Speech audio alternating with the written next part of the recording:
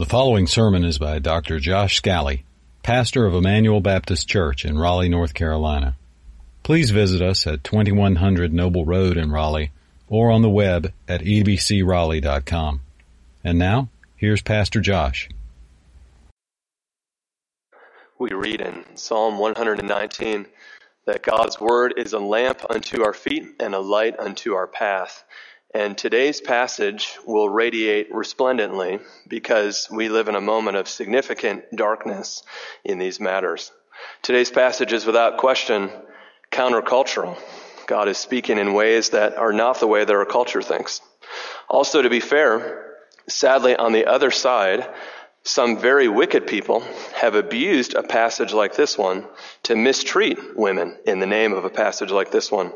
And so there is darkness on both sides, bad examples on both sides. So let's let God's word clarify and illumine the path that we should walk. I'm reminded that the Bible is written by God. God is good. God is wise. God is just. God is love. God is holy. Jesus said in John 10, verse 27, "My sheep hear my voice. I know them, and they follow me." This morning, let's make sure we hear the voice of our good shepherd through this passage.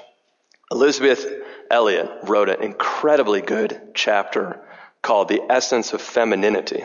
Strongly encourage you to read it. I'll quote her a couple times today.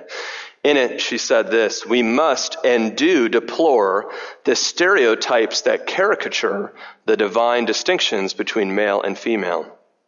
We deplore the abuses perpetrated by men against women and women against men, for all have sinned. But have we forgotten the archetypes, the original design of what God created?" This morning's text will share that with us. The title of today's sermon is God's Structure for Gender Roles in the Church.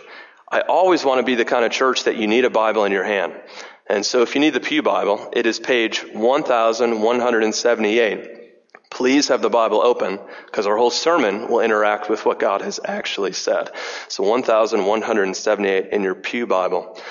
My goal whenever I preach is to be as simple as I can. So I try to slow down and be clear and concise. Today's text, because it touches on things that are so culturally opposed, I'll be a little more technical than I normally am. Now, about 10% of you would want to be even more technical than that, and I've written a 74-page sermon that you can read on your own and follow the footnotes. So, and I mean that in all seriousness. If you're wondering what the other side of scholarship holds, my footnotes have it, okay? And you can run with it. So today's passage is so needed for us, isn't it? What was once recognized as reality by the simplest of children now needs to be explained to the most highly educated adults. Here in 1 Timothy 2, verses 8 through 15, God tells us what is to be true in our church. And the implications are beyond that, but remember the focus is the church. We were actually supposed to read out loud together today, 1 Timothy 3, 14 through 15. Hopefully you're starting to memorize those verses. "These things have I written unto you so that you would know how you ought to behave in the church, in the household of God, which is the church of the living God, the pillar and buttress of the truth." And so this is primarily the church that we're talking about. Now, if you have a bulletin, or if you downloaded my notes online, we are now under part 1, instructions for men in church worship, and that is verse 8. Okay? Here's what God tells men in particular, verse 8. "I desire," I hope you don't read that as "I hope," because it's actually the Greek word boulomai, it's the strong one. "I compel," I command, "that in every place the men should pray." Now, the phrase "in every place" is used by Paul to refer to every church. So I desire that in every church men should pray, lifting holy hands without anger or quarreling. Notice the focus here is how these men ought to pray. They ought to pray in a certain manner. And he uses an idiom that is Semitic. He says, with holy hands.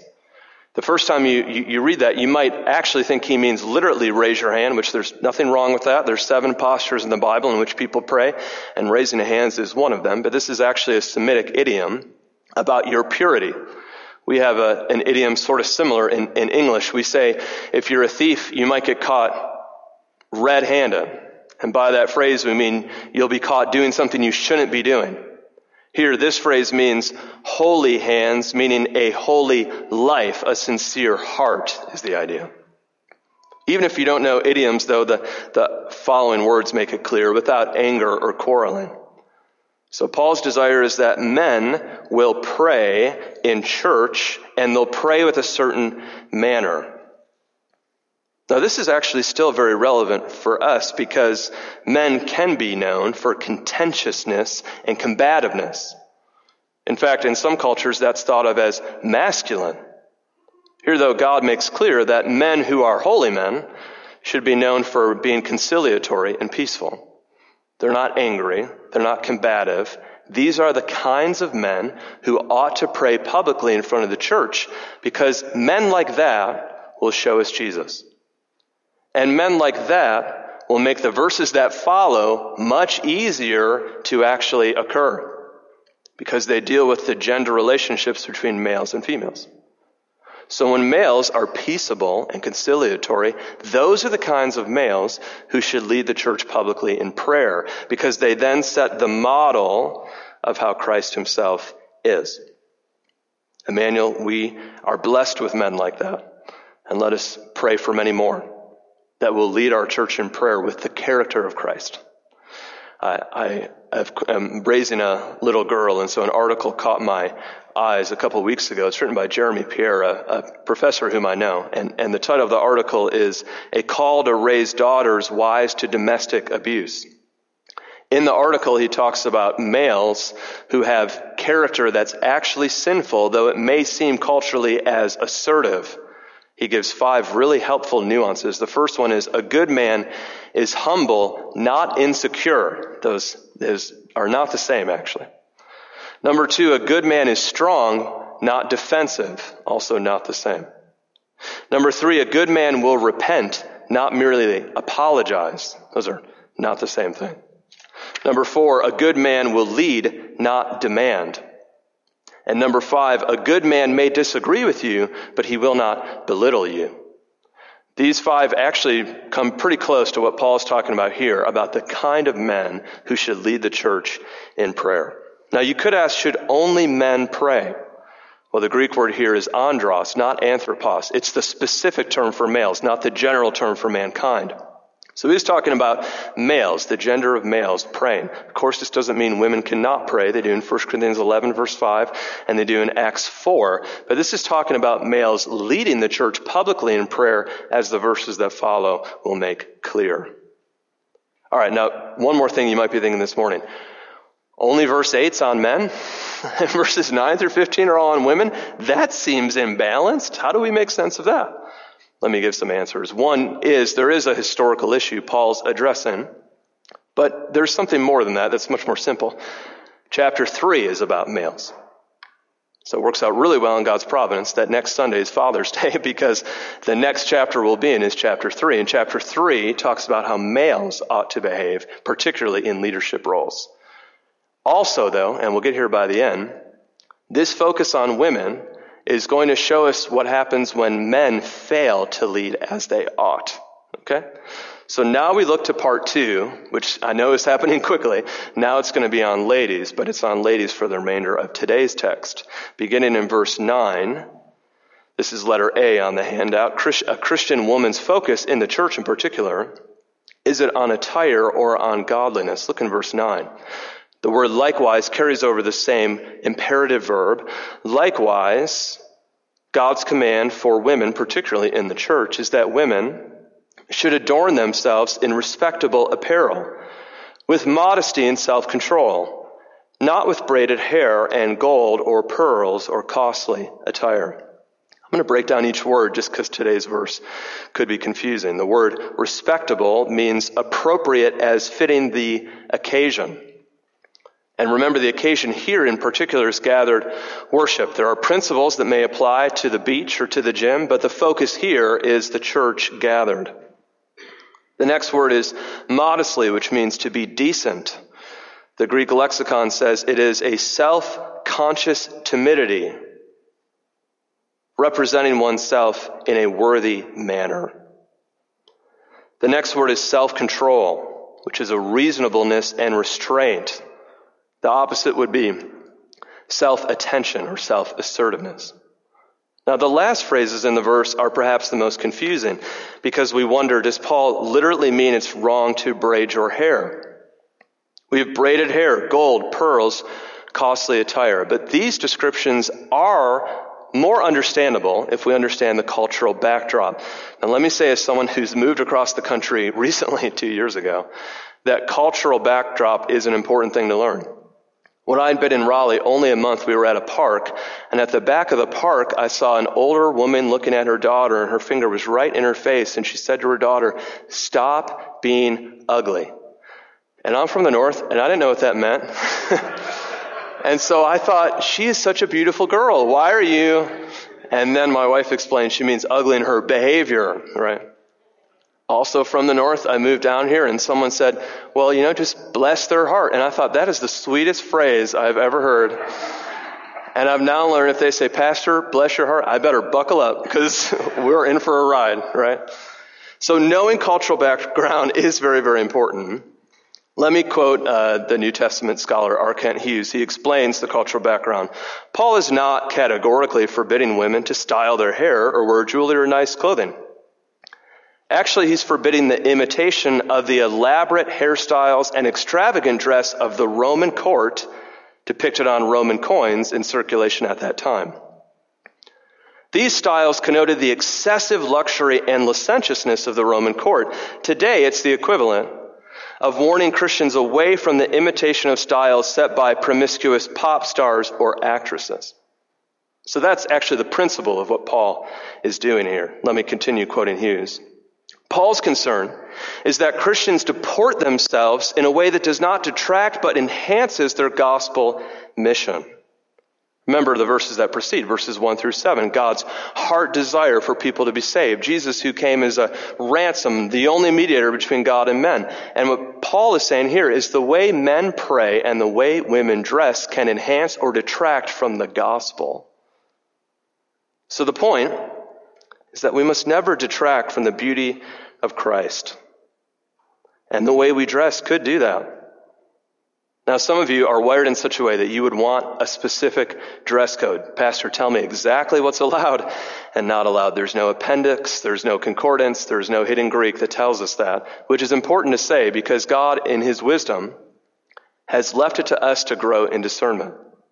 Philippians 1 actually says, this is my prayer, that your love may abound in more knowledge and more discernment so that you may discern what is best. Anytime God purposefully omits something, it's on purpose, and it's so that we can learn to develop our discernment so that we can live more wisely in all of life's areas that require it. If, however, you really do want more specific counsel, there's a book I'll recommend you. It's called Worldliness by C.J. Mahaney. And in it, there are 2 appendices written by his wife and daughters. And they talk especially to women as women about how we should think about our dress. Make sure you get the original copy because when Crossway reprinted it, they forgot to print the appendices. But I have both in my office. In their appendix, though, here are some questions that I think are helpful. As women, they ask this: what statement do my clothes make about my heart? In choosing what clothes to wear, whose attention do I desire? And with whom am I consciously identifying when I select my dress? Verse 10 tells us why this matters. Let's continue in verse 10. Women should not draw attention to themselves inappropriately through their dress, but now verse 10, instead of that, contrasting with that. But with what is proper for women who profess godliness with good works. 1 Peter 3 is worth reading. It says in verse 3, do not let your adorning be external, the braiding of hair, the putting on of gold jewelry, or the clothing you wear. But let your adorning be the hidden person of the heart with the imperishable beauty of a gentle and quiet spirit, which in God's sight is very precious.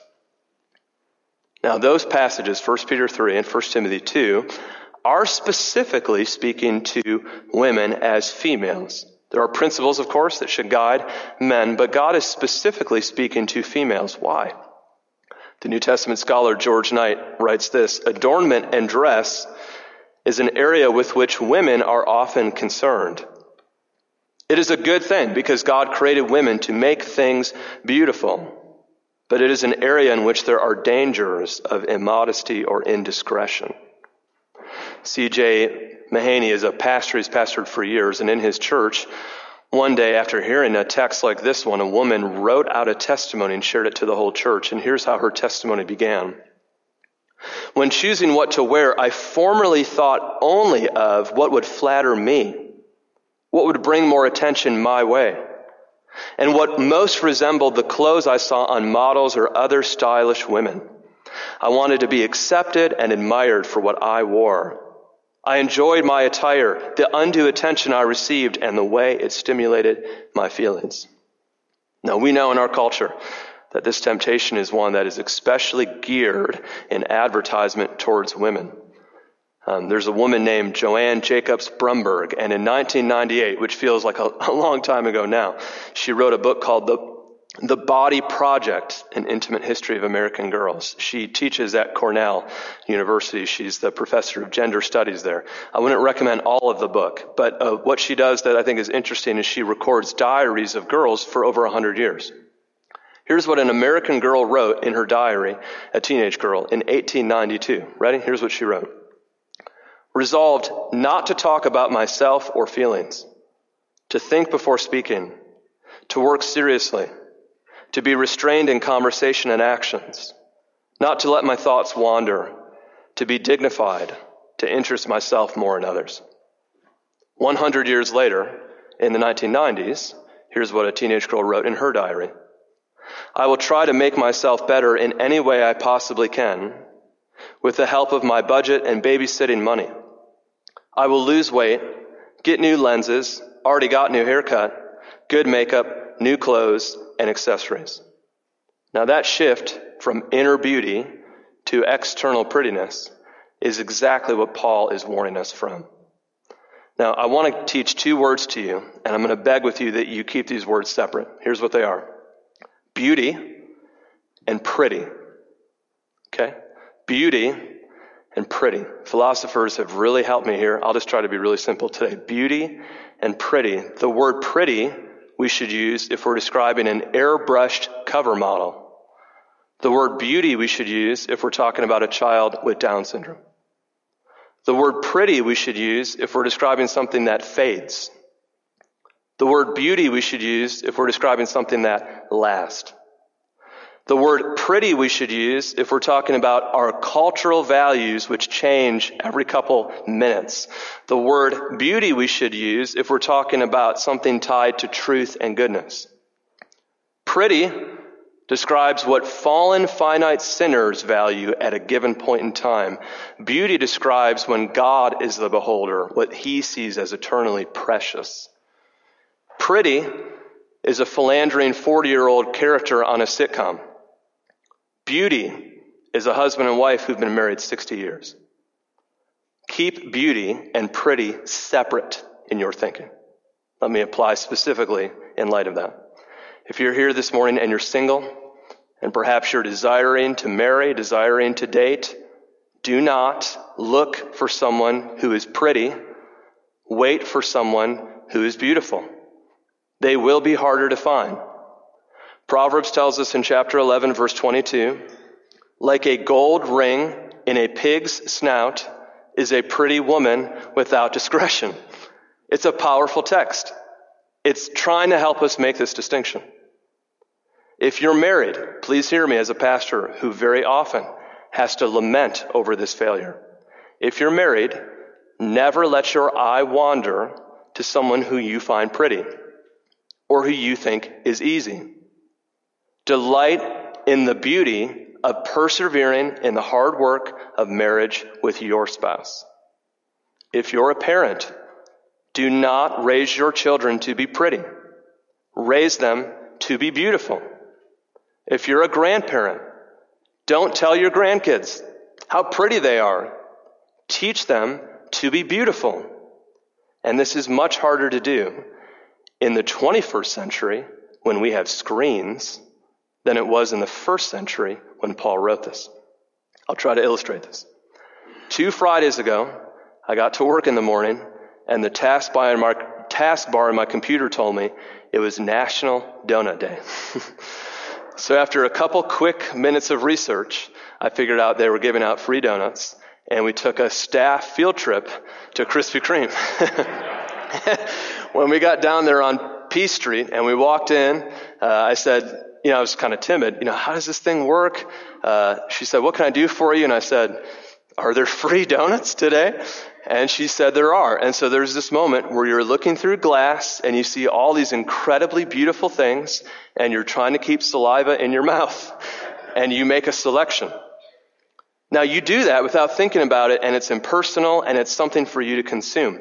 But ever since television screens, which are not that old historically, and now holding a smartphone in your hand, think of how easy it is for someone in their couch while they're eating food to say, oh, she's pretty, he's not very pretty. Or someone on their phone to scroll through images of people, oh, he's really pretty, and she's not very pretty. We become so accustomed to talking about humans made in the image of God the way we look at donuts through a glass. We actually need someone to wake us up and clarify the difference between pretty and beauty. Albert Mohler wrote, Christians should understand best that true beauty is infinitely more valuable than something that's merely pretty. Our eyes could actually be attracted to something as fallen human beings that is not beautiful. And in the opposite, in the prophet Isaiah, we are told that our Savior was not pretty. This is why, for example, Christian hymnody refers to Jesus as the beautiful Savior, because we understand that what saves is not pretty, but is beautiful. We rightly sing about the old rugged cross and its beauty. We don't talk about its prettiness. Let us keep the two separate. All right, now we move to letter B underneath part 2. These are the verses 11 through 15 that talk about a Christian woman's function, particularly in the church. Is it subverting or submitting to God's ordained authority structure? A book written in the early 90s that's been updated is called Recovering Biblical Manhood and Womanhood. It's written by New Testament and Old Testament scholars on particularly technical passages. One of the passages is this one. Douglas Moo is the author. He writes in his introduction, the New Testament makes it plain that Christian women, like men, have been given spiritual gifts. And women, like men, are to use these gifts to minister to the body of Christ, and their ministries are indispensable to the life and growth of the church. There are many examples in the New Testament of just such ministries on the part of gifted Christian women. So to be true to the New Testament, the contemporary church needs to honor the varied ministries of women and to encourage women to pursue them. He continues, but does the New Testament place any restrictions on the ministry of women? And from the earliest days of the apostolic church, the Orthodox Christians have always thought so. And one key reason is 1 Timothy 2, 8 through 15. So here we are in the context of gathered worship. Let us look at what God says to us and hear our shepherd's good voice in verse 11. Let a woman learn quietly. It's actually an imperative verb, manthaneto. So don't read the word let as if it works out for you. It's an imperative verb. Let a woman learn quietly with all submissiveness. The word quietly is coupled with the word teach in verse 12. And so the quietness is referring to the area of teaching, which we'll describe and define in a minute. But notice the manner is submissiveness, meaning submissiveness to the design of the Creator and what his intention is for his church in particular. Verse 12 continues, I do not permit, again, don't soften the words. Paul is writing as an apostle, and again, this is still an imperative command.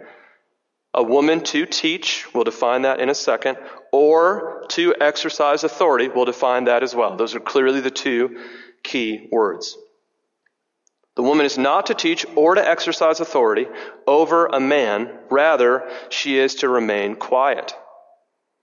Andreas Kostenberger taught at Southeastern Baptist Theological Seminary for years. He's an incredibly competent scholar, and he and his wife Margaret have written a lot on this topic. They've written quite extensively on the role of males and females in the home and in the church. I don't normally quote this much, but I need to today. If you can stick with me, here's their quote from Andreas and Margaret. Paul could have easily said in 1 Timothy 2:12, I don't allow a woman to be an elder, if that was what he had in mind. If he merely wanted to restrict her holding the office of pastor or elder. But instead, he said, I don't allow a woman to teach or to exercise authority over a man, indicating that it is those functions that God has not designed her to carry out, not merely the office in which such teaching and exercising of authority takes place. This means that in other contexts where the teaching of Scripture or the exercise of spiritual leadership occurs, this should be carried out only by qualified men. They continue. The biblical teaching regarding God's design for man and woman has profound implications for life and ministry. Implicit in these identities, man and woman, boy and girl, and roles given by God to humanity, husband and wife, father and mother, son and daughter, is the expression of our maleness or femaleness lived out in communities and churches for God's glory. The full orb creation mandate for man and woman and its implications for masculine and feminine identity and roles should be a concerted focus of attention from the pulpit and should be upheld in our churches as beautiful, worthy, and desirable. Doctrinal instruction on these matters and mentoring in male and female roles should be an essential part of our ongoing discipleship and life of worship. And to Andreas and Margaret, I say, amen. Now, the two words that have to be defined are teach and exercise authority. There are only two words in Greek, though 3 in English. Let me take a minute on both. First, the word teach. Well, if you started with the most respected Greek lexicon, BDAG, it describes teach this way. It means to provide instruction in a formal or informal setting. Now, that definition is rather broad, is it not? And so some have tried to say, well, no, it can't be that broad. It must be very, very narrow. A good scholarly example of that is John Dickson. He wrote a book called Hearing Her Voice, a biblical invitation for women to preach in 2014. In his book, he argues that the word teach only means to preserve the tradition handed down by the apostles. In other words, he argues quite seriously that the word teach does not mean teach, that no instruction happens at all. It merely means to continue to preserve what is being passed down to you. John Dickson writes that in a very serious and academic way. Now, the word teach, let me just remind you this morning, has never been understood in the history of church that narrowly. The oldest document in church history we have is called the Didache, which describes the word teach repeatedly in the first century. No one in the church understood it that way. The very first time this passage was understood to mean something different was in 1969. Bob Yarborough has shown that in his scholarship. The very first time an evangelical ever said this passage wasn't true was 1985, and that was Paul Jewett, who taught at Harvard. So for 2,000 years, no one has ever understood this text to not mean what it says until very, very recently, historically. More importantly, though, how is the word teach used in the Bible? Well, in the Old Testament, it's not used as restrictively as John is talking about, and in the New Testament, it is never used that restrictively as well. Kevin DeYoung helps. He writes, one does not have to use the word didasko, which is teach, with a 3-point sermon to show that it is surely more than just handing down what's been passed to you, and you could never hand down what's been passed to you apart from biblical exposition. Douglas Moo is worth quoting again. He writes, in the pastoral epistles, the word teach always has the sense of authoritative doctrinal instruction. R. Kent Hughes writes, the word teach in all of its forms, and here's the Greek, didaskain, didaskalah, and didaskalos, is used in the New Testament to describe the careful and authoritative instruction of biblical truth. So the word teach is actually always referred to authoritative public instruction of the Bible. That is what the word teach means. Now, surely to teach is authoritative, since we're teaching God's authoritative word. This is precisely the burden that God has not weighted on women. Now, the second word is exercise authority. Some argue that this is merely a negative term, that Paul is saying that he forbids women from being domineering or from being lording over. But the word actually never has that negative term. It has a neutral sense in the Bible. It simply means to exercise authority or dominion. Others have tried to argue grammatically for what's called a hendiadys, and I'm sorry I'm being so technical, but I just have to this morning. A hendiadys is when two different words are actually only describing one phenomenon. In other words, they argue, well, teach and exercise authority are not different things. They're just one thing. All that Paul is saying is that a woman should not teach in an authoritative way. And now surely there's overlap because teach is authoritative, but actually these are two different things. Grammatically, the word oude in Greek makes that clear. It's impossible that these would be one description. They are two different ones. They overlap, but they're two distinct things. They are not to teach nor to exercise authority. Now the arguments against are many. Some people have argued, well, Paul is just wrong. Paul Jewett did that in 1975. He was the only evangelical in history to do that, to argue, I'm a Christian, but I think Paul is just wrong. Most people don't take that very seriously. Others try to argue that Paul is simply dealing with something that was going on in Ephesus, something happening culturally, but something that surely doesn't apply to us today. But as we're about to see in verses 13, 14, and 15, Paul grounds his command in creation, in Adam and Eve. That's obviously not culturally restricted. A third thing people have tried to do is try to say that, well, maybe the word doesn't mean what it said, but we already addressed that. A fourth is people have said, well, Paul just says he doesn't permit, which maybe means it's not his preference, but we already explained that's not the grammar. A fifth thing people have tried to do is say, well, maybe the word women only means married women, but that argument is so not taken seriously that people don't even try that one anymore. And the sixth and most common rebuttal is to take Galatians 3:28 that says that in Christ there is neither slave nor free, neither male nor female. And on the basis of that verse, people argue, you see, there is no male or female in Christ. But obviously that verse means that in Christ we're all equal. It doesn't mean God has now eliminated the genders. So this passage, without question, means the following things. And here I have 4 points, and I've tried to write these very carefully. Number one, God has tasked men with the burden of leading his church. I don't want to bemoan or sound whiny this morning, but I just will tell you as a pastor and as a teacher, it is a heavy burden. It's not one someone should easily want or aspire to. James chapter 3 verse 1 says, brothers, not many of you should be teachers. We will incur a stricter judgment. Don't you know God will deal more harshly with me than he will with you? God has tasked the burden and weight of such leadership on qualified men. Number two, God has gifted women to minister in the church in numerous ways. But in his grace and design, he has not placed that burden on them. The burden of exercising authority and the burden of public instruction of the Bible was not pressed on women. This makes unambiguously clear that women should not serve in the office of pastor, elder, overseer. Now, chapter 3 will make that inarguable because it'll say the husband of one wife, one woman man.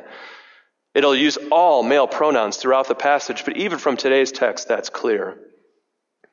It also means that women should not be in a position that are directing or guiding the church in an authoritative role, whatever we call it.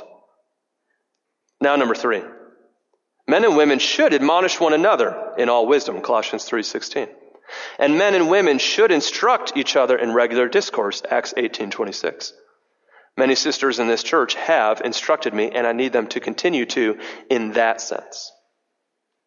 Number 4. God has created both men and women to image him equally in value, but not interchangeably in function. Just as God works, the Father, the Son, and the Spirit. God intentionally made two distinct genders that complement and fulfill and complete one another. Now, sadly, authority is too often abused, and sadly, men too often abuse authority.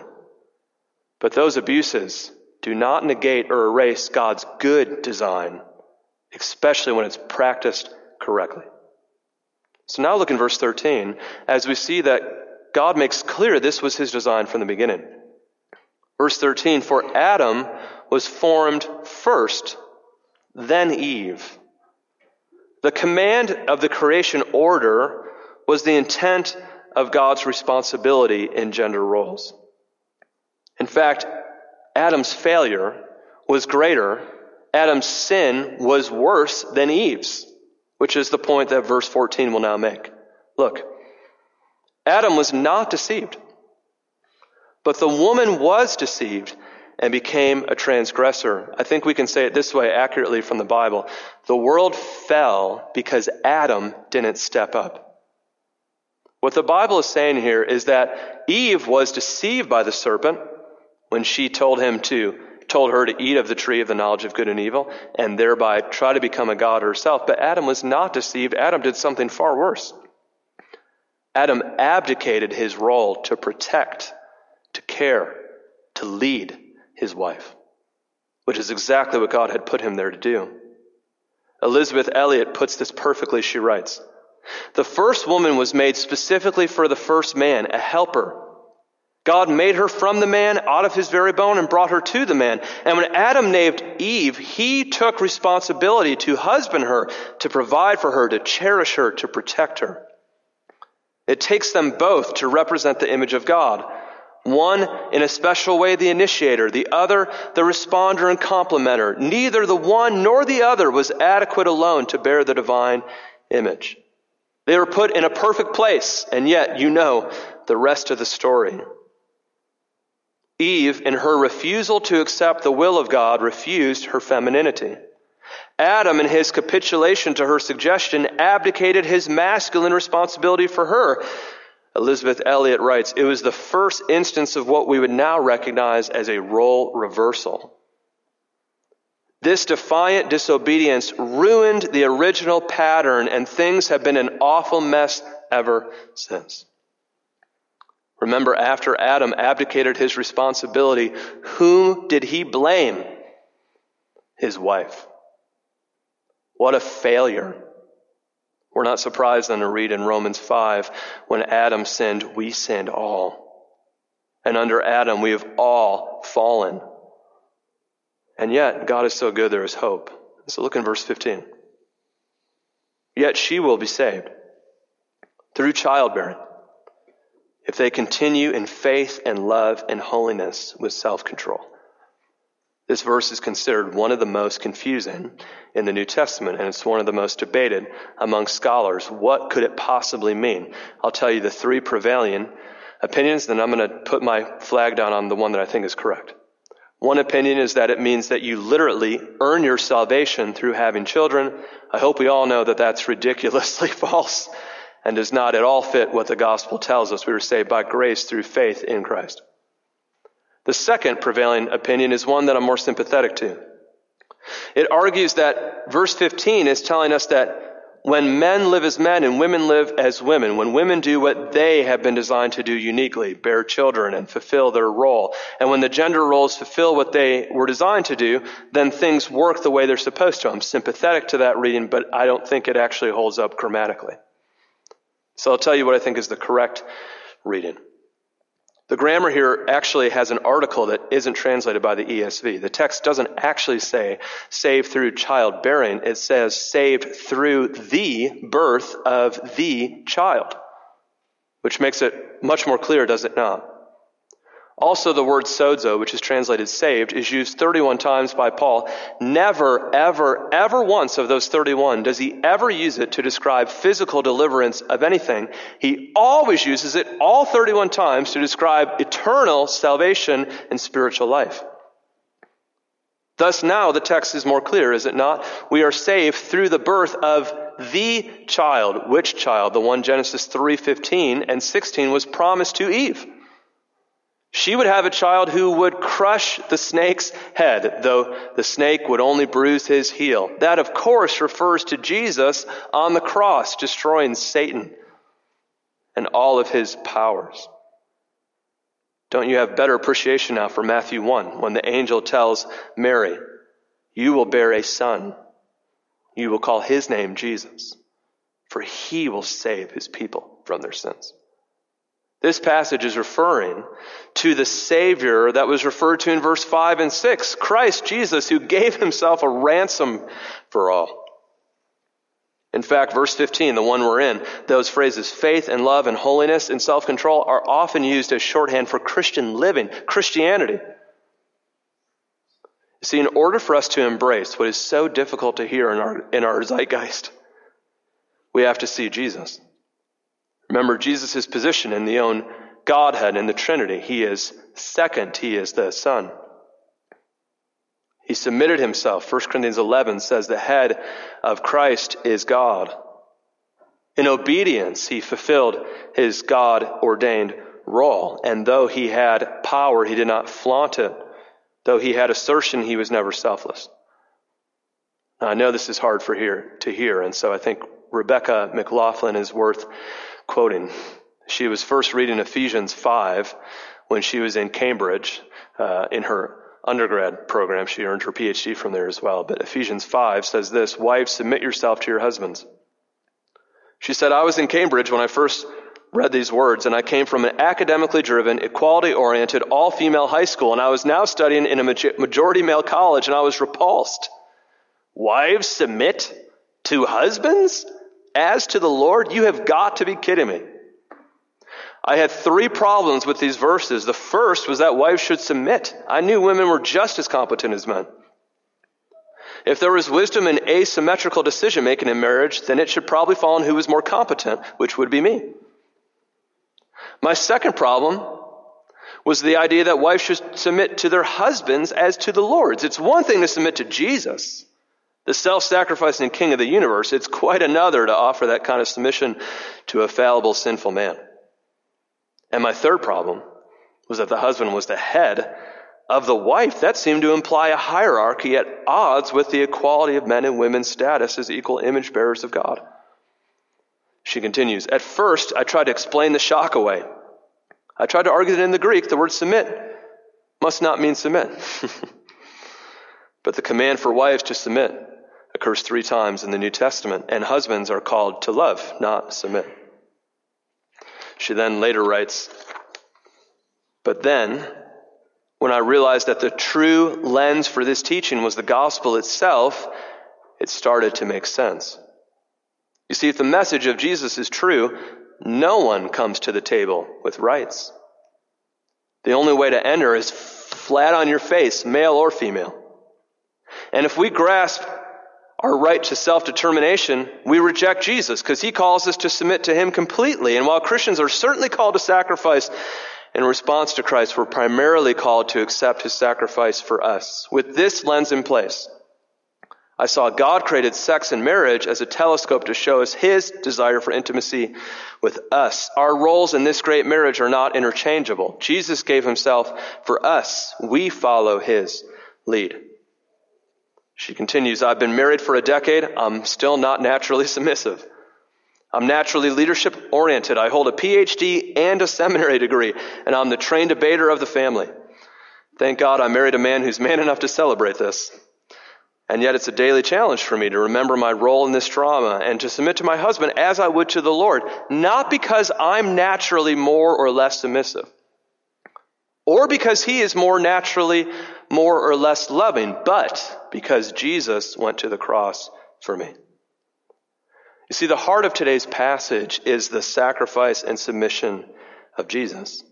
Jesus literally had all power, omnipotence, and he laid it down to wash disciples' feet, to submit to the Father's will, and to sacrifice his life for the undeserving. So hear this morning.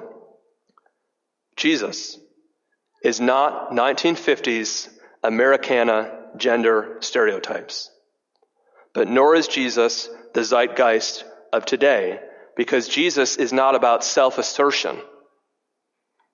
Jesus is about sacrifice.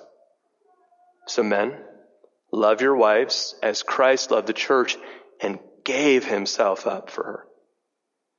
Women, submit to the Father's design, like Christ in the Garden of Gethsemane said, Father, not my will, but yours be done. Philippians 2, Jesus, though he was in the form of God and had equality with God, did not consider that a thing to be grasped, but emptied himself. See, it's not a question of giftedness. It's a question of will you grasp or will you give up your rights and yourself? See, men, if you will sacrifice and give up yourself, and women, if you will follow God's design, then God's glory will be displayed, and it has no replica in this world. Elizabeth Elliot, again, is worth quoting. The world looks for happiness through self-assertion. The Christian knows that joy is found in self-abandonment. Jesus said, if a man would follow me, let him deny himself. Let him lose his life for my sake, and then he will find it. And a Christian woman's true freedom lies on the other side of a very small gate, humble obedience. But that gate leads out to a largeness of life undreamed of by the liberators of this world, to a place where the God-given differentiation between the sexes is not obfuscated but celebrated. Where our inequalities is seen as essential to the image of God, for it is in male and female, male as male, female as female, not two identical or interchangeable halves, that God's image is manifested. I love the way Elizabeth closes. To gloss over these profundities is to deprive women of the central answer to the cry of their hearts. Who am I? No one but the author of the story can answer that cry. So this morning, let me remind us that it is better in the final resort to be thought ridiculous by the world than to be unfaithful to God.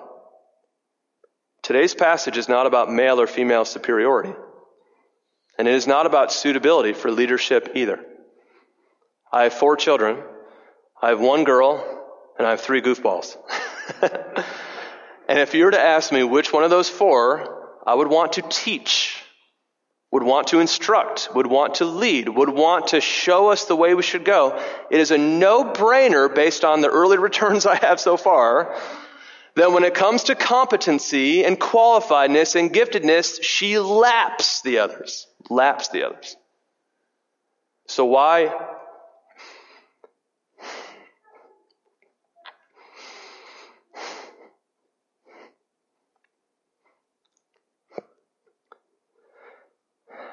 So then why would I raise her to follow God's design? And the answer is so that she could learn what Jesus is like. There's nothing like that in this world. The world tells you, get what's yours. God shows us, give it up and follow Christ. We cannot lose that. We cannot lose that. And if today you're thinking, well, Josh, what's the big deal if we just join culture? What's the big deal if we go based on competency? Have you ever played Jenga with all the logs that go together? Do you know what happens when you start pulling them out? They all collapse. Have you been following the news? We can't switch these things without collateral consequences. It's not about giftedness. It's not about how skilled you are. It's about trusting that God's design is always better in the long run, and that Christ's sacrifice is what should define us. So men, let me speak to you as men. Men, for every male at a church in America, there are 2 women. For every male in an African American church, there are 4 women. Shame on us. Nancy Gibbs wrote for Time magazine, from the 1500s until the 1830s, parenting manuals were written for fathers. Before that time, society all assumed that mothers were assistant fathers. And now it is assumed that fathers are assistant mothers. Men, if our church ever gets to a point that we don't have enough qualified men to fulfill the roles and offices, to fulfill the teaching, then we have failed. If in our homes our children know that mom is the spiritual leader, mom's the one that prays, mom's the one that opens the Bible, mom gets them to church, men, we have failed. Our role is to not do what Adam did. It's to deny ourselves, to be present, to push away the evil one, and to not blame anybody else. To take the lead. This is a countercultural truth. In America today, we can't imagine that God would tell us how he designed male and female to work. But have you ever considered how narrow-minded we are? I was talking to a Japanese exchange student once, and I asked her, we had just gone through the gospel, and I just said in a very congenial way, what's the hardest part about the gospel for you to accept? What's keeping you from believing? And she said, I just can't believe in a God who would forgive people. And I laughed, and she said, why are you laughing? I said, because I know you're not an American. In America, we can't believe in a God who doesn't just forgive everybody and act like it never happened. See, our cultural background does shape the way we think. The truth is, we're hypocrites. We complain that God would tell us how males and females should work, while at the same time, we tell people on the opposite side of the world how they ought to live. Our blindness and our selective hearing of Scripture is to our shame. This morning, if you're here and you're not a Christian, and all this sounds very difficult to accept, let me encourage you to look to him who did not live to gain power, but him who had all power and gave it up to save the powerless. Those of you who are Christians, let me encourage you to trust and obey God's word regardless of where the culture is. Men, be leaders who sacrifice your lives. Women, trust God's structure of leadership is not a diminishment of your equality, but for your good. Emmanuel, let us trust and obey God no matter how culturally difficult it becomes. Let's pray together this morning.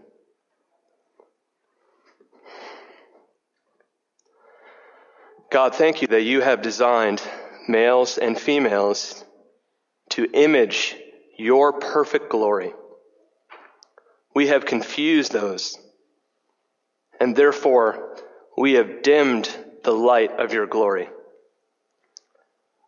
Should we not be surprised that the church is lost, glossed over, and many churches are half empty when we are so unwilling to display the glory of God through the design that you have actually made? How can we talk about a crucified Savior if we will not lay down our own self-assertion? We must take up our own cross, deny ourselves, and follow our good Father, trusting that he knows what he's talking about. Enable us to do that. And glorify your name through it. In Christ I pray. Amen.